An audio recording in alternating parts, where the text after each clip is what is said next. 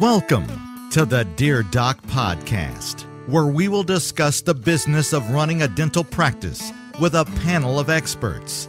Now, your host, Dr. Christopher Hoffpower.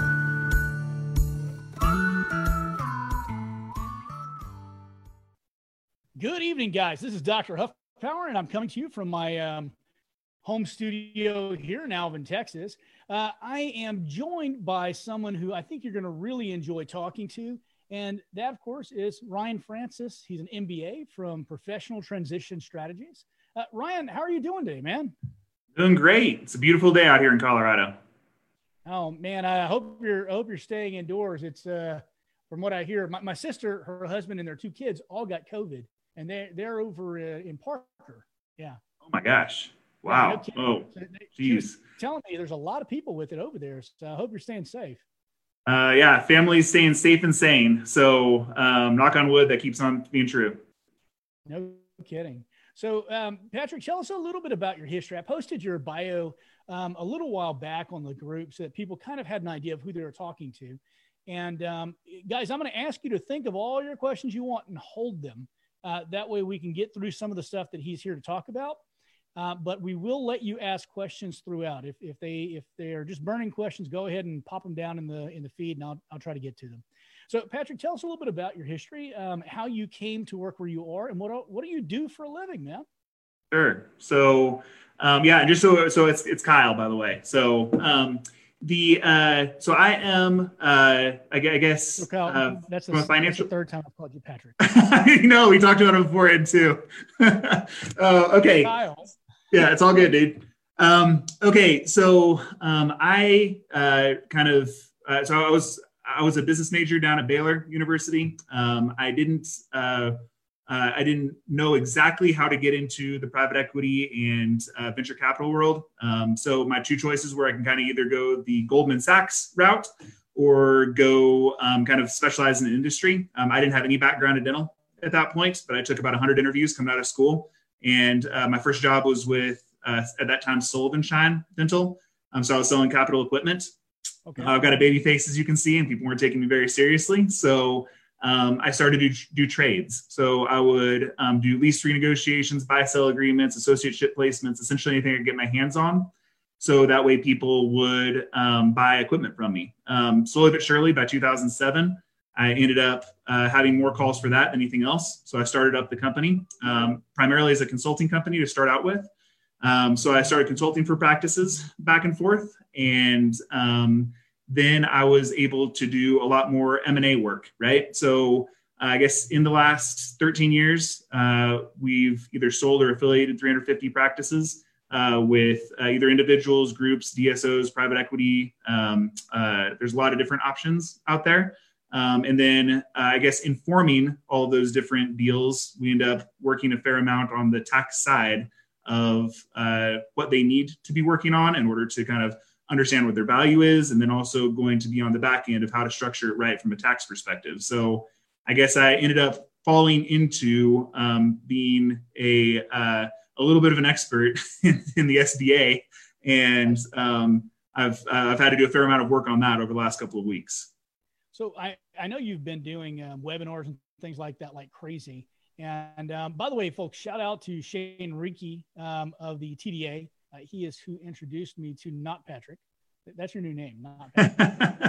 But he introduced me to Mr. Francis here, and we got to talking. And he's been doing webinars on these loans for I guess the last 2 weeks now. Yeah. Yep. So. Well, tell us what some of the most common questions you're getting. What are some of the things that people just don't understand? Yeah, well, so I think that probably the hardest thing to understand about the PPP was probably the fact that it was really tough from a PR perspective. They kept on launching and then relaunching and then going back and trying over again. And so they kind of started the car 4 or 5 different times before they actually got it on the road. Once it kind of got locked down, and it really wasn't locked down until Monday, the final guidance came out on Thursday afternoon, Thursday evening, and people kind of got their brains around it over the weekend. So Monday is really whenever it started. it's essentially the biggest questions I've gotten are going to be, should I use it? Right. And the answer is pretty much a resounding yes. Now there's different strategies on how to use it, but the answer is yes, you definitely should, because a vast majority of it, if not the entirety of it, will end up being forgivable. Well, let's talk about the forgivable nature. So I guess another question that I've been asked is going to be, should I apply for it, right? So will I qualify, and then should you apply for it? And I guess the answer to that is going to be yes too. There has been a little bit of, consternation in terms of when you should do that. Some people have thrown out the idea that maybe we should wait to apply for it until much closer to things getting started back up, so it can fund the employees while they're actually working again. Most of the banks that I've been talking to have talked about how there really isn't guidance on that yet, but they have been closing loopholes in ways to use the loan for things other than just for the salaries of the people who are working within a practice. So as for instance, the first loophole they closed was primarily for owners or high paid associates, that you can only count up to $100,000 of the PPP. So that was one big one they came out with. The next one was that you had to use 75% of it on payroll. So the other 25% could be used on other fixed expenses like rent, utilities, those kind of things. But everything that they're doing in closing the loopholes are going to be primarily to keep it what the intent of the program was, and that's to keep people employed and not at the unemployment line. So the interesting thing right now is trying to figure out, do you take it now? So do you get those funds dispersed to you and have 8 weeks to use them? Or do you apply later and then have a certain amount of time? I'm sorry? And chance of them running out of money. It's kind of a catch-22. Well, yeah. So there's two things, right? So there's one, they might run out of money. There are an unbelievable amount of applications. Most likely, I would say that if they do, the government will most likely put more in. They put that in the CARES Act as well, that they have the ability to refund. But the bigger worry to me is going to be that if you wait for quite some time, let's say you wait until May, right? And June 1st is going to be your kind of fund date. What if you only have 4 weeks to use it, right? Then what happens is you only get that portion forgiven. The rest of it wraps into a loan. Now, here's the thing is it's not an enormous disadvantage either, because the background of the PPP loan is that anything that you aren't using for payroll. So let's say you take out a $200,000 note or $2,000 loan with PPP, $100,000 of it is forgiven. That $100,000 additional dollars is just going to be on a 2-year note with 1% interest. So it's pretty much free money anyway, right? And it's also 6 months deferred. So there can be some strategy used on the back end. It really kind of comes down to your risk or your ability to kind of tolerate risk. So one of the things that early on was said by Congress, actually, and by the lobbyists that I interviewed, is that the EIDL was going to be able to be rolled in, and there was going to be a $10,000 grant, and now it's up to a $10,000 grant, and now there's all the language about it being rolled in has disappeared. I can't find it anymore. So what do you know about that, and what do you think is going on there? Yeah. So I would say so out of everything, the way that the PPP and the EIDL interact together is probably the most difficult thing to understand in total, just because the EIDL was rolled out first. And so you're correct. There was a $10,000 grant on the front of the EIDL. Essentially what you do is you apply for the EIDL through the SBA program. So you're not going to apply to that through a bank. You're going to apply to it directly with SBA. From there, you can get a $10,000 grant. Technically, it could be up to $10,000, but primarily, it's almost every single one would be a $10,000 grant right up front. Now, the interesting thing is that if you apply for both the PPP and the EIDL, that $10,000 comes off of the total amount that you can apply for on the PPP. So you can't double dip. So a lot of people think that for some reason, because you can't double dip, that you can't do both, but you can do both. You can. You can do both, but they have closed loopholes, right? So that double dipping is not going to be available. So you can't take the $10,000, then also have the additional $10,000 on the PPP. They're essentially subtracting it from the amount that you can get on that PPP loan. Okay. So now, a lot of people have told me, like hundreds and hundreds of people. But by the way, the group you're being interviewed in front of is 21,000 dentists. So say hi. Hi there. So a lot of them have told me that they applied for the EIDL and have not received their funds at all. And that entire thing was a clusterfuck. They changed the rules. They changed the website. First it was paper, then the paper went away. Then it was a PDF. You had to fill it out. You had to upload it. Then you got a tracking number. And then days later they came back and they said, hey, your tracking number is no good. Go back and recertify. So are we finally done with that? Or is it finally settled the way that it's going to be handled? I hope so. Right? Are you feeling that they've solidified this? I do. So, I mean, like the SBA has sent all of their regional vice presidents out and have been doing webinars with them as well. And the ones that I've been on with them, everybody's saying the same thing now. And so that's a good thing. I do think it's pretty much settled. I've done the process with a few people at this point. They were just kind of having a hard time. So I was helping them through it. And I would say that the EIDL program, the initial application is going to take you maybe a grand total of 10 to 15 minutes to do. It's not very long. The PPP, depending on which bank you're using, because the PPP is, you have to go directly through your bank, an SBA lender on that. So everybody has a little bit of a different process. And actually, that's something that it would be worthwhile for your group to be tracking as well, is going to be, I've got about 40 different banks of different clients that I've had in the past that I'm asking them, okay, what was the process, right? How easy was it on the front end? Do they keep on coming back for additional information? How fast were funds distributed? How tight were they on their guidelines, et cetera? That'll be a worthwhile thing for y'all to be thinking about as well. Absolutely. And if you'd like, if you would like us to ask any poll questions, I can get those done and then I can get that information back to you. Oh, yeah, absolutely. I'll put one together. All right, fantastic. So one of the things that was a bit confusing here is that the EIDL initially was going to be the EIDL initially was going to be a loan that was out over, I believe the original was 10 million up to 30 years or something like that.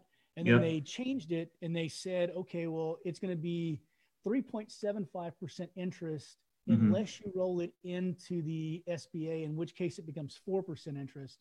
And now the SBA is 1% interest, but it was supposed to be 0.5% interest. Right. Yeah. Break the facts down for us. What's really going on now? So let's start the PPP first. The PPP, it was supposed to be at 0.5% interest rate. And then some of the banks that are SBA lenders, it wouldn't work within their guidelines. They were going to be losing a fair amount of money on it by servicing the loans. So essentially it had to go back for the 1%. So anything that's taken out under PPP is going to be a 2-year term, 6-month deferment, 1% loan, right? That's exact. However, that's subtracted by the total amount of forgiveness, right? So if you're using it on payroll, you're using it on utilities, or you're using it on rent, then it gets waived. In terms of the EIDL is, you're right. They changed it like 3 different times. Oh, by the way, PPP can be up to $10 million. No dental practice, or very, very few dental practices, are going to be able to get that full $10 million out of it. You just kind of take that total payroll, multiply that monthly payroll by 2.5, and that's what you get your total from. It's a 12-month rolling average, right?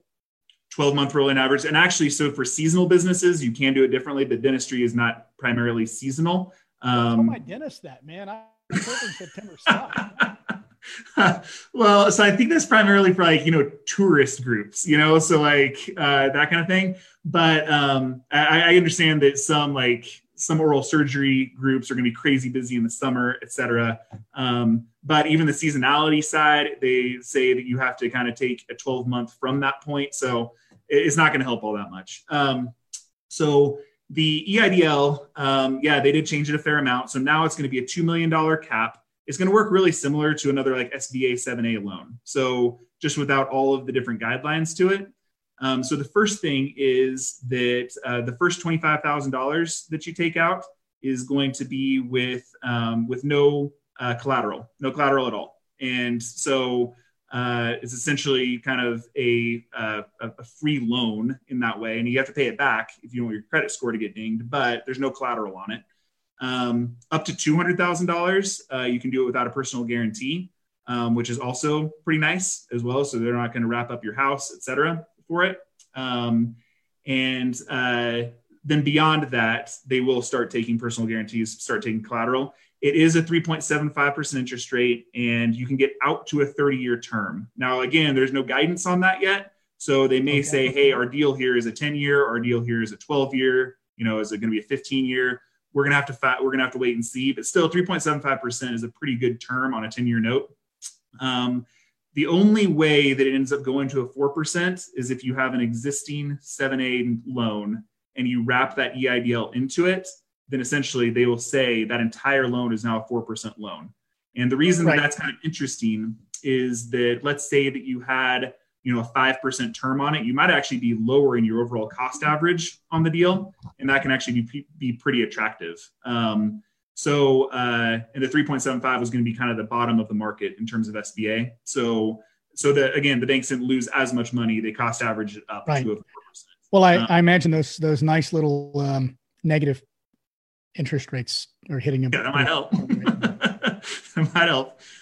One last thing on the EIDL is that it is a 12-month deferred deal as well. So again, the reason I think it's worthwhile to apply for both is even if everybody's already on unemployment in the practice, the PPP loan doesn't cost anything to sit there for 6 months, right?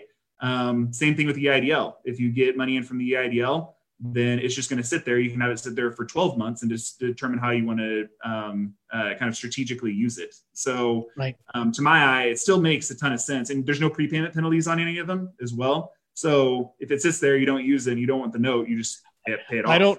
I don't know. 2 weeks ago, a prepayment penalty appeared and then disappeared. I know it did. I know. That's true. Yeah, I know. That's true. Right now, there is none. And I think with the applications already have gone in, I don't believe there can be one at this point. But shoot, who knows? Unprecedented times. So are we? What I'm hearing is that no one's actually gotten their EIDL money at all. Hey guys, if you've gotten your EIDL, go ahead and pop up in the comments and say I've gotten it. The other thing I'm hearing is that Wells Fargo, Bank of America, and Chase, to name three of the big ones, are not going to be doing these SBA loans. They've actually flat out refused most of the people who've applied to them. Do you have any input on that? I know that this was mainly done for small hometown banks, or at least that's what they said when it first came out of Congress. What is your feedback on that? Yeah, so maybe to backtrack just for a second, the PPP program, you saw that Wells ended up capping it at $10 billion. So they had to. The reason they had to is because of the deal where they were, creating all the fake accounts and all those kind of things over the last years. They were only able to do a certain amount of business with the SBA. Let's not even get into that. I know, crazy. The big banks, they're just really not as optimized for the SBA loan in total, right? So most of the time, we're very familiar in the dental world with them because they have dental lending divisions, right? So if you look at Bank of America, they have really, really great conventional loans, and they're going to be able to kind of handle it without using the SBA. And so, yes, they're going to use SBA whenever it comes to real estate, but not primarily going to be for business acquisitions. So it's just kind of outside of their scope for the most part. And so I think that's kind of the reason why they're not going to be participating as much. And also, if you look at how much action they've gotten on the PPP program, I think in the very first day, so Bank of America was the first to open up. They had 85,000 applications come in and 22 billion. There's already been over 100 billion in overall applications at this point. So just on the PPP. So I think they're going to stay busy with that. And the EIDL is just probably better served with small banks. Now, you don't have to go through your bank for that, right? You're going to be going directly to the SBA program, and they're going to use a matching system on that. So even if the big banks are saying they're not doing it, we don't know 100% for sure. They may end up doing some of this as well. But because it's all administered by the SBA, it doesn't really matter which bank it is. The SBA is the one setting the terms. So one of the things that I'm hearing is Live Oak Bank has been very easy to work with. I don't have any financial interest in them, folks. So if you are needing a bank, I also know that the Texas Advantage Community Bank here in Alvin is actually doing these loans. I do have a financial interest in that bank. I own part of it. So if you decide to go through them, thank you. Do you have any other banks that you know of that are doing a good job with this? And please disclose any financial interest that you have in any of them. Yeah, no financial interest in any banks. Okay. I would say the ones that I've heard for the most part, First Bank out of Colorado has done a really good job. Again, I'm in Colorado, so that's a good thing. I actually have heard the same about Live Oak Bank. I'm actually looking at my notes right now to see what all people have said. Can you get a loan from a bank out of your state? Yep. It shouldn't be an issue, right? I mean, it's the SBA. Okay, yeah, great. No problem. Yeah. So I would say that, the best way of doing it for the PPP program, if you have a relationship with the bank already, just go with that bank. Now, if you can't, like Wells Fargo is creating a big problem because they have 20% of the overall checking accounts and they've already closed it. So I actually think the easiest way of doing it is you actually can go through the SBA and they'll use a matching program there too, right? So they're going to send it out to the different folks or the different banks that aren't getting quite as much action as well. I have heard Live Oak has done a good job. Trying to see, and the EIDL, I've heard Lindever does a really good job as well. Those are the only ones that I really know. Some of the big banks are kind of a little bit cumbersome. I've actually heard, so I've got four different folks saying Bank of America is pretty great to be doing the PPP through anyway. So, all right, fantastic. Yep. That's absurd and interesting to know because I've never. Don't get me wrong. It's not with Bank of America. They do not make my list in terms of different people I refer out. I've had we've done 350 transactions, and I try to do as few as possible with them and Wells Fargo. But hey, data is data. So. All right. First Bank of New Mexico is also doing a great job, according to PT Barnum, in case you need to send anyone there. Okay, guys. If you have questions, you can now go ahead and ask them. Ryan, why don't you go ahead and cover anything we've missed? And then you and I can get into a discussion about what people need to know about cost of goods sold and EBITDA and all that kind of happy stuff. Sure. So just to make sure we hit on it, right now, again, there is a little bit unusual part of PPP that talks about how it needs to be used by June 30th. We don't know exactly how that's going to work. It could be extended, et cetera. If your risk quotient is there and you're not worried about it rolling over into a loan, that could be a worthwhile way to spend it. I think if we look at the other things in the CARE Act, so kind of away from the EIDL and then the PPP, the Small Business Debt Relief Program is actually pretty great. So if you do already have an SBA loan, you can actually get 6 months that is forgiven. That's not a deferred payment. That's actually just forgiven. That's paid. So that's pretty good as well. So if you do have an existing loan, that's definitely something to look up. I think there's one part, this is kind of an ancillary benefit, but it could end up popping up here and there. The Section 170 or 139 disaster relief portion of the CARES Act is pretty interesting too. That allows for childcare reimbursement that is tax deductible for the owner of the practice, and then tax-free for the employee of the practice to accept. So there's a way of kind of working out a compensation package that might end up working out pretty well, as people may not be able to go to daycare, those kind of things. And then the final thing is going to be for any of your workers that may be unemployed at this point, the extra $600 a week in unemployment benefits is not nothing, right? How do they get that, by the way? All of my employees are asking, and I can't tell them exactly anything, because I've actually called the Texas workers, whatever the hell it's called, TWC, and they have no idea. Yeah, it's actually going to be automatic. So it's going to be fun as soon as they start funding it. They have not started funding it yet, just like everything else. That's why. Yeah, but as soon as it starts, then it's just going to be automatic going in with the rest of their unemployment. So that's not nothing. That's an additional $2,400 per month, and that's why some people are saying that that's additional to the other. So there could be assistants out there, front office people out there that end up making more on the unemployment side. It could be hard to get them back in the door a little bit to start out with. But for the most part, I think it should kind of be pretty darn close to even. In terms of the stipends that are being paid, I think that, have you guys talked much about that at all? No, as well? No, we haven't. I do want to bring one question. The 8-week period, does it start when you fund the loan? No one seems to know. Yeah, it does start when you fund the loan. Now, let's say you apply for the loan. Different banks have different regulations at this point as far as how long you can defer the loan funding date. So for instance, my company, we went ahead and applied this last weekend. And so they'll get back with me and I'll be able to pick a funding date. My bank is saying outside of 5 days from the time of kind of being approved for it. That's kind of what the loan funding date is going to be. I've heard that it can be much longer than that as well. Again, there's not guidance in the SBA at this point to know that for sure. And the issue becomes, if you wait too long to have that funded, will you be able to use it by that amount of time? So again, there's lots of different strategies there that's worthwhile to talk with your payroll company about, right? And there are some unique things that I've heard that people are trying to do. I don't know how well they're going to work. I think they're going to try to close as many loopholes as possible.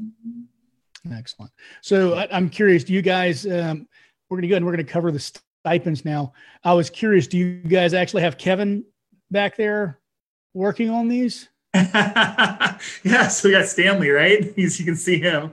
So yeah, Dwight's in the other room. Yeah, he's just making a mess. Jim's pranking him. So you don't want Kevin as the underwriter. That's what I've heard. So talk to me a little bit here about the stipends. It's something I haven't heard about.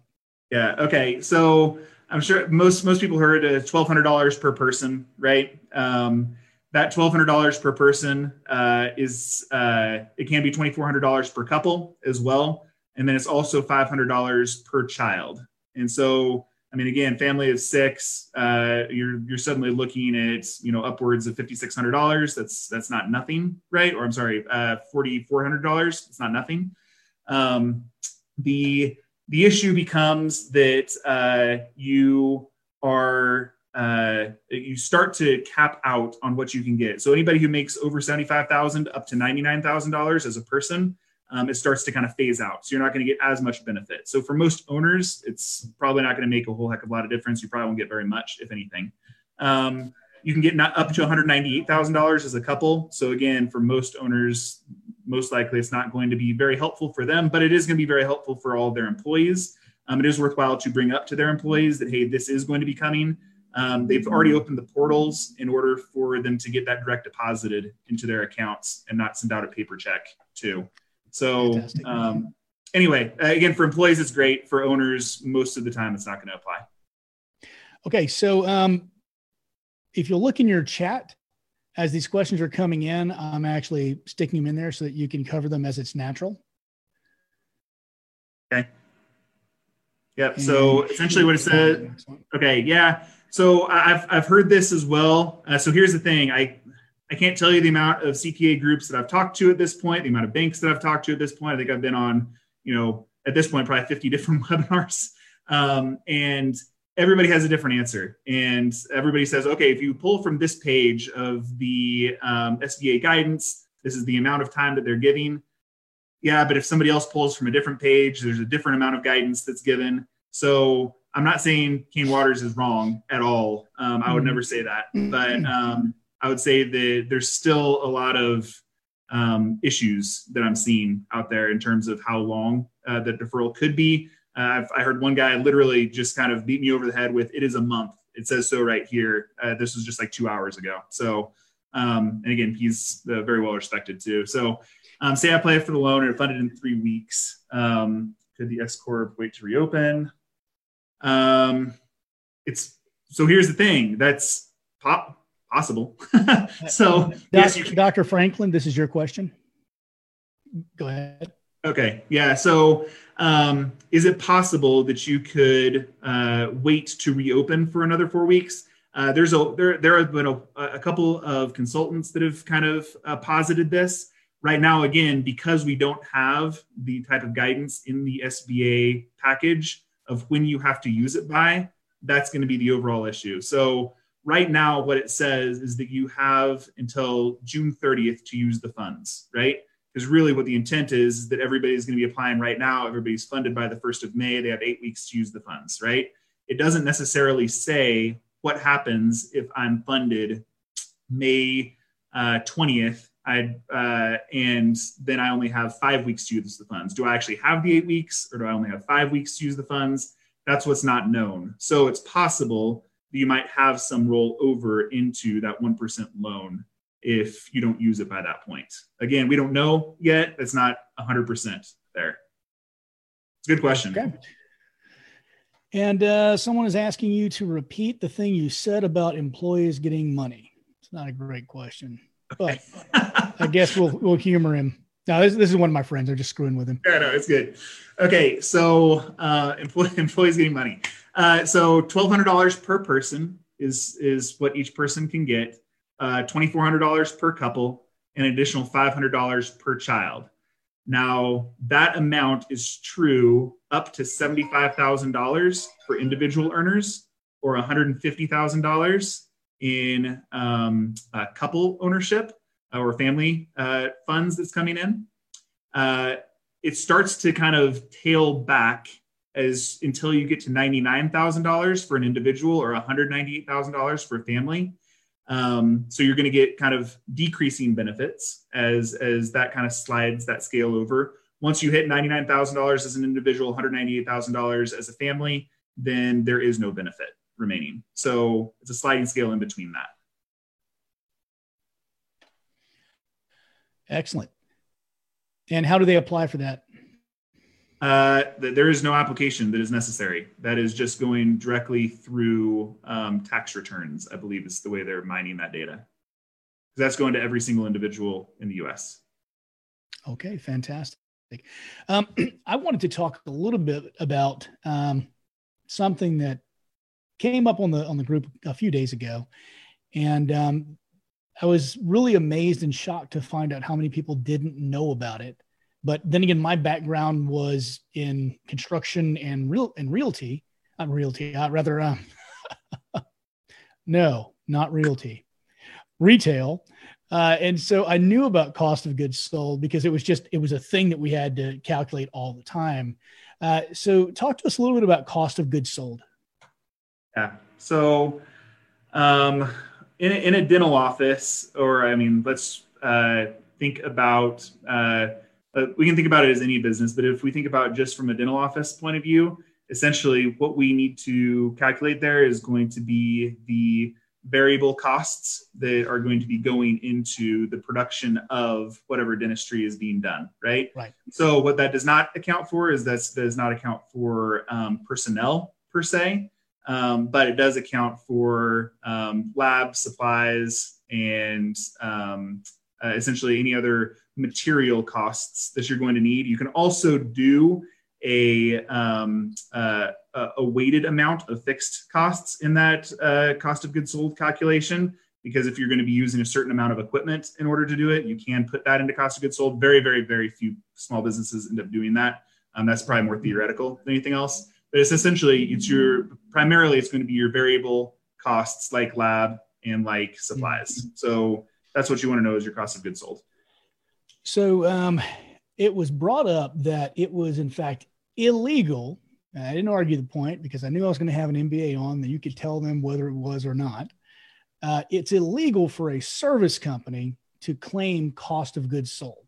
It's one of the most ridiculous things I've ever heard. And if I'm wrong, publicly, I will say so right now. That's the same look I had. That is nothing that I've ever heard. Okay. So as a, for instance, I mean, okay.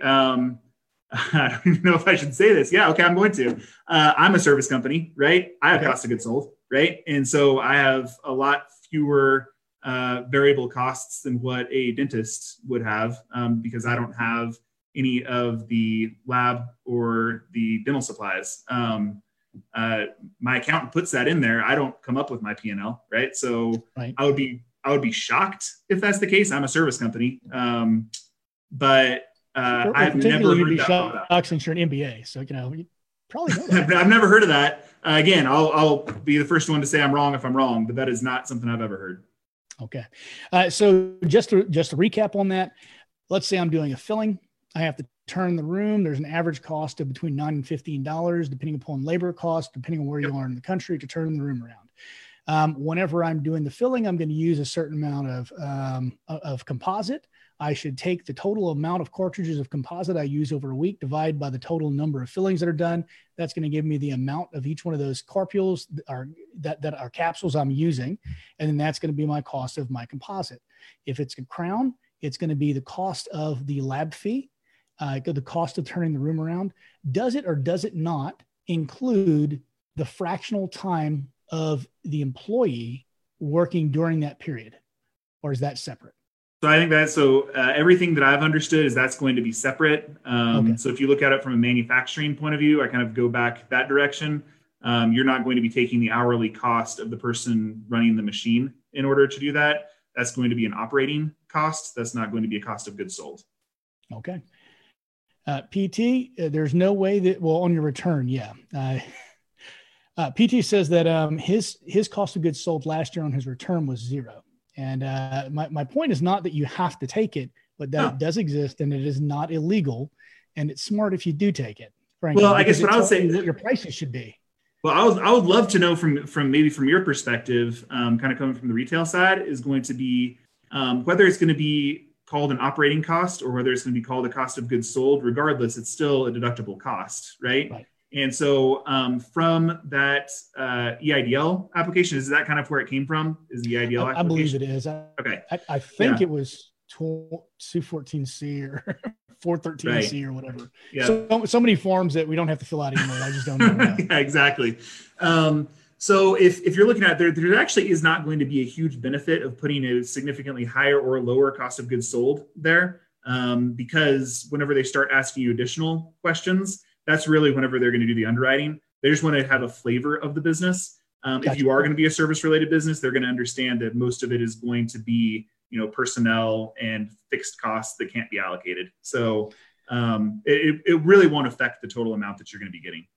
Right. And Sonia, I know that that's what they're saying, and I'm just telling you, it's just not true. Cost of goods sold is cost of goods sold. So the whole point though is it doesn't matter because it's not going to affect anything. Yeah. Can I jump in? They're still arguing with me about cost of goods sold. Well, okay. If I can jump in and just maybe say that whenever they're going to underwrite that loan, they're going to underwrite that loan very, very, very similarly to the way they're going to underwrite an SBA 7A loan, right? So if you are a business that does $2 million in revenue and call it $400,000 in EBITDA on the back end, the chances that you're going to be able to get $2 million on the loan is going to be very, very, very small, right? It's just no SBA 7A loan would allow for that. But the way that you get to EBITDA is going to be adding together your cost of goods sold and your operating costs. So it's essentially all of your costs together. So whether you call it one or whether you call it the other, again, it's still going to be kind of looked at the same way by the SBA. And either way, folks, it's something, whether you put it on your tax return or not, as a business owner, you need to know the cost of goods sold. You need to figure that out because that is the way you set your prices. So I'm just telling you right now. So whether or not your accountant lets you put it, do hookers have a cost of goods sold? I'm relatively certain they do. It depends if they're renting by the hour or what. So anyway, let's get back into, I'm getting interesting messages now. So let's get back into EBITDA. Let's talk about how the value of your practice is calculated. Yeah. So the way that I normally explain EBITDA or EBITDA, however you want to say it, is going to be that it looks at your practice much more like an investment more than anything else, right? So the old way of doing dental loans, so dental transitions, all those kind of things, one person buys from another person, they're going to be looking at something called seller's discretionary earnings. Is it okay if I go over that first to kind of say the difference? Okay. So they're going to look at seller's discretionary earnings. Seller's discretionary earnings is essentially looking at any way that you can be taking money out of the business. So way one is including ad backs. Yeah, there you go. Including ad backs. That toilet paper you've been stealing from the office people. So we've got the total W-2 income. We've got the net income distributions. And we also have whatever ad backs are there, right? So that could be depreciation, amortization, travel. I've seen oil fields run through it. I mean, I've seen the gamut, right? So essentially you add all of those things together and you put a multiplier on it. That multiplier is typically going to be like 1.7 or 1.9. And that's the way that the banks have looked at it forever and ever and ever, right? So they want to know how much total cash flow can that person handle the cash flow with this new loan, right? The reason EBITDA is being used more is because now more investment institutions are coming in, or investable institutions, private equity groups. And so private equity groups has essentially used this formula to say, okay, look, we do want to know what the overall operating costs and cost of goods sold are going to be of the practice, but we also want, I won't confuse them. I won't say it again.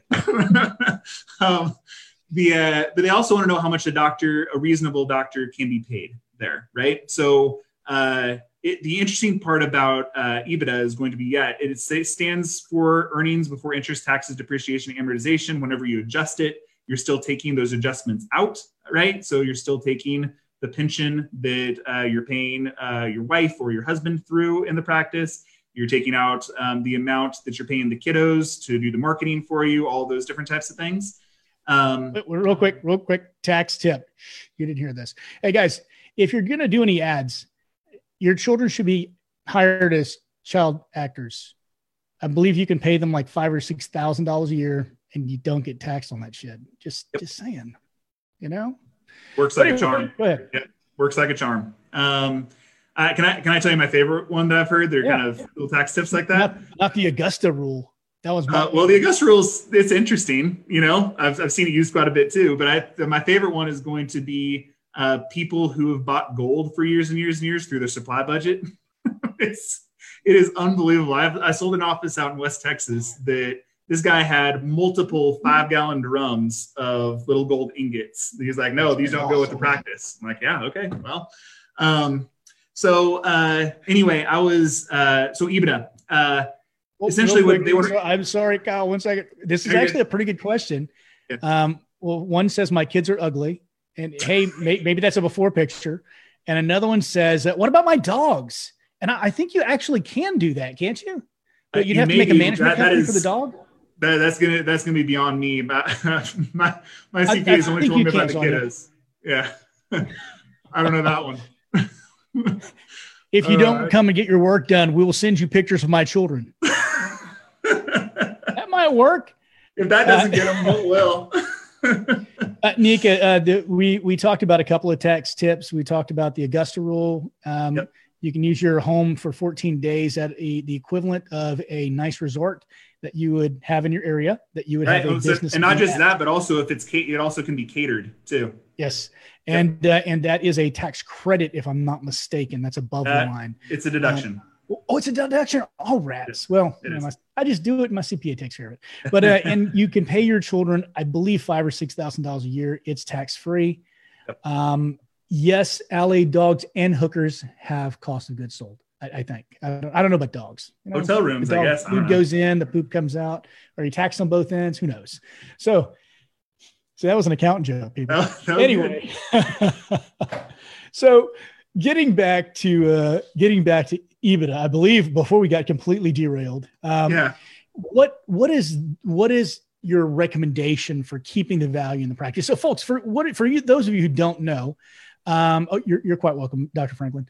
For those of you who don't know, this guy, he helps people transition out of their practices. So he does this stuff all the time. He's actually kind of good at it. So if you are looking to transition out, I'll put his contact information. I have no financial interest in his company at all. He just agreed to come on here and give you guys some good information. So anyway, so back to EBITDA. What are your suggestions for keeping value in the practice in these times? What effect is taking out all these loans going to have on your practice value? I know that's something a lot of people are worried about. So go ahead and hit us with that. And I know questions are going to keep coming, and I'll keep telling you what they are over here. Sure. Well, it's kind of interesting. I think whenever we talked a couple of days back, you'd asked me that question, and I had not heard it yet. And then all of a sudden, the floodgates opened over the last 4 days. So I'm getting it a bunch. I have my ear to a very good group of dentists right now. Well, so overall, EBITDA should be a net neutral event whenever it comes to taking out all of these loans. Now, that doesn't mean that the cash out will be the same. I'll kind of explain what the difference is. Okay, so whenever you think about taking out a potential loan, whether it's the EIDL at 3.75%, you will not be given credit for any of that income coming in, right? So that's not truly income. That's below the revenue line item. So it's almost kind of like an insurance settlement. And you're also not going to be kind of helped out by the amount of expenses there either. The reason being is that all of the expenses are just going to be paid for by non-revenue money. So the chances of it actually affecting EBITDA is going to be really, really, really low if the valuation person knows what they're doing. I mean, most of the private equity groups, most of the good brokers, good M&A advisors out there will be able to do that calculation pretty darn easily. Now, what you can do in the interim in order to protect EBITDA is probably more theoretical than anything else, but I think it's being strategic. There's never been anything like this before, right. Folks. If you feel confused, imagine the poor MBAs and CPAs that are having to deal with this on their end. Nothing like this has happened. We're having a plague. It's truly biblical. We're having earthquakes. There's 2 or 3 states that have been racked with 5s and 6s over the past couple of months, and no one hears about them because everybody's worried about where they're going to get their masks. Then we've got this pandemic plague. Then we've got, honestly, we were in a bubble to begin with, and we were set for a recession. And I think this just snowplowed it under. I see you disagree there, but that's okay. I predicted this thing. I saw my practice before it happened. I think the people who sold their practice in the last probably 5 months are probably all very similar to you in the fact that it does provide a fair amount of help, on the back end. That it's not just on you at this point, The recession part, that's probably another podcast. So I'm so tempted to go down the rabbit hole of negative interest rates and the fractional reserve with you, because I bet no one here knows what I'm talking about, but I bet you do. I've been down that rabbit hole. Yep. So in terms of protecting EBITDA, what my guess is going to be, it's the whole our grandpa's idea of zigging whenever other people zag, right? And so it is. I thought you were going to say keep your cash in the mattress, or that too. I mean, that works, right? That's not going to help your EBITDA all that much. Actually, that reminds me. There's another practice that I sold. This one happened to be in a larger city, and this guy, every single time he got cash, he just stuffed it in socks. And he said, "Well, can't I count this as revenue?" I'm like, how on earth can I count this as revenue? All that kind of stuff. I mean, he got it tax-free for I don't know how many years. And he literally showed me 15 socks he had of rolled up bills. So were the socks clean or dirty? Because I'm wondering if this was a tactic to keep people from stealing them.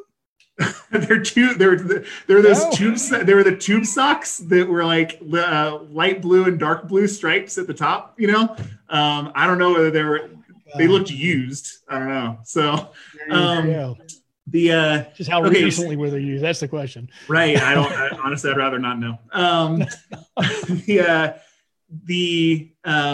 really don't think it should be an effect on the EBITDA. That's what my overall gut is going to be. There is a chance that as we come out of this, that your expenses will be higher, right? And so there's essentially kind of two different valuation methodologies to account for that. And that's essentially the same way that people have been doing with hurricanes and natural disasters for years. One of them is called baking it in, and one of them is called baking it out. Do you want me to explain? Yeah, please. Okay. Please do.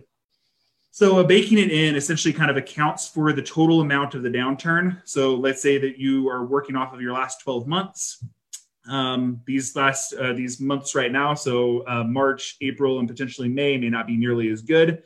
They may still say, okay, hey, we're going to look at your last 12 months. We're going to bake that into the total valuation that we'll give you. And then on the back end, we'll give you a whole bunch of earn-ups, right? And the earn-ups are like, okay, as you recover, as you get better than recovery, this is how that valuation could work. Banks actually can do this as well. So this is not just a private equity trick.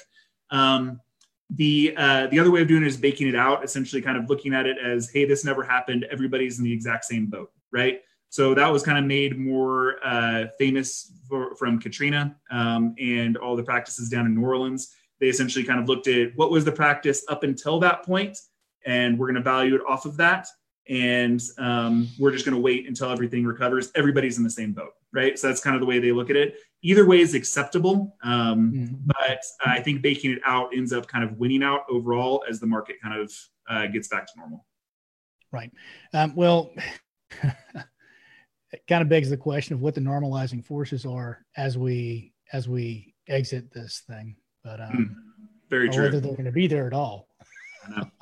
Yeah. Well. So. No, I don't believe, Mr. Barnum, that it is necessary to get baked to understand the concept. But thank you for the suggestion. That might help. I don't know. All right, guys. Do you have any more questions for not Patrick? All right. So, Kyle Francis, thank you for joining us. And I'd actually like to have you on the podcast to discuss any financial matters that do arise in the business of dentistry.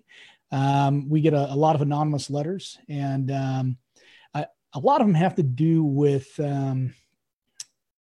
buying practices. Unfortunately, most of them don't include the information that you really need to dig down deep and tear things apart and see what the practice is worth.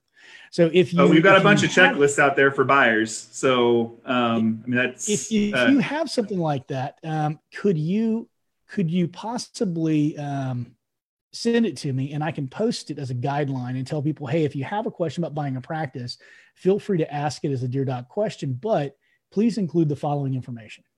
Sure. No problem. Okay. I'd be happy to send it off to you. Fantastic. Okay. So any closing thoughts?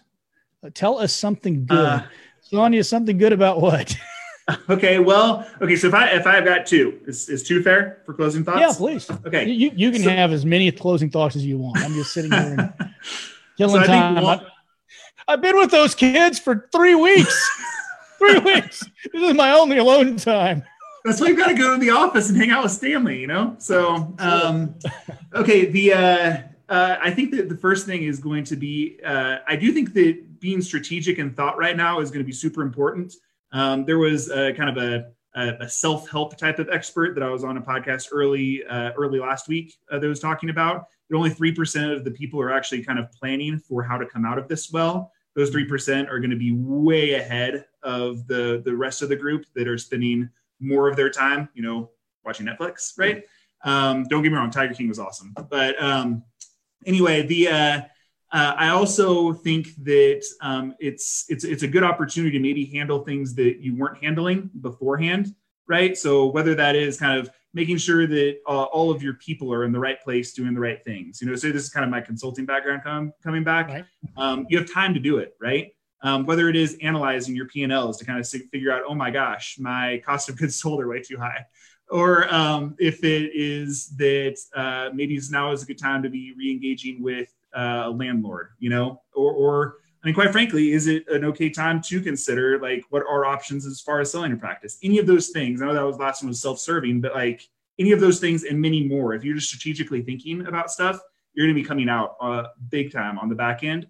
In terms of good news, this is kind of the way that I was ending my podcast or my webinar the other day, which is this this is a much different deal than 2008, 2009, right? So every single bank, every single private equity that I'm on their webinars or on their investor phone calls with, the market is liquid, right? And so it is a much different thing. I remember in 2008, 2009, I had such a hard time closing deals, right? And that's not the case now, right? There's plenty of funds and funding mechanisms out there that did not exist in 2008, 2009. And I think that overall, we don't know how long this is going to last in total. And so that can change, right? So time is the biggest indicator of success in these things. But assuming kind of a median amount of time, a couple of months, something like that, before we kind of start on the recovery, there's a lot of funding mechanisms that can be used, right? So whether you're using debt, whether you're using equity, whether you're using any of those different types of funding mechanisms for growth, if you're zigging while other people are zagging, now is the time for like an abundance mindset rather than much more of a conservation mindset, in my mind. And a lot of those other vehicles that are not getting talked about are applicable for expansion, people, and for buying equipment. Yep. You need to look at that. If you want to come out of this stronger, you need to strengthen your physical plant. You know, do you have, aside from the SBA disaster relief bridge loan, which I know can be used for some things like that, what other specific places would you give them the clue to look? Yeah. So here's the thing: is like I don't have a financial interest here. I consider myself very bank agnostic. I don't take referral fees or anything like that from anyone. But I was just on a webinar with Lendeavor, and not only are they closing on practice loans during this time, which is unbelievable, but they're being really, really, really thoughtful on the types of loans that they're putting out there and how to allow people to have that curve coming out of it look more like a V than a U, right? And how much more of that is like, there's economic factors and all that kind of stuff, but they're being thoughtful about it. And so credit where credit is due.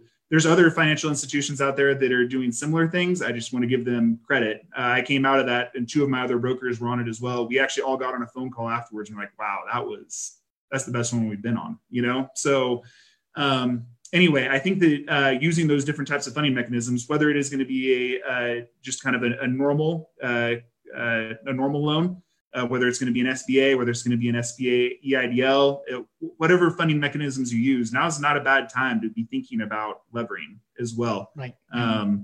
Obviously do it smart, right? And it's got to be the right thing at the right time, or kind of attracting that equity partner, right? So either way could be very, very interesting in this time. All right. Fantastic. Well, guys, thank you for joining us for another episode of the Dear Doc podcast. And I'd like to welcome you to go ahead and put your questions down below, or send them to me as a DM for a Dear Doc letter. And we'll see if we can convince Ryan to come back on at some point in the future and talk a little bit more about this. Ryan, thank you so much for sharing your day with us. You and I we're playing tag team all day long. One of us or the other one of us was always running late. So my apologies for that myself. And I really enjoyed interviewing you. So thanks a lot. And so I think what I'm going to do next time, rather than having this background, is I'm just going to have like, my name is Kyle right here. I like not Patrick. Not Patrick. I like that too. I mean, you can't get part on SpongeBob anymore. Right. All right, folks. Exactly. You guys have a fantastic day. Thanks for listening to the Dear Doc podcast, your source for the business and legal questions associated with your dental practice. Don't forget to subscribe to the Dear Doc podcast on all major platforms.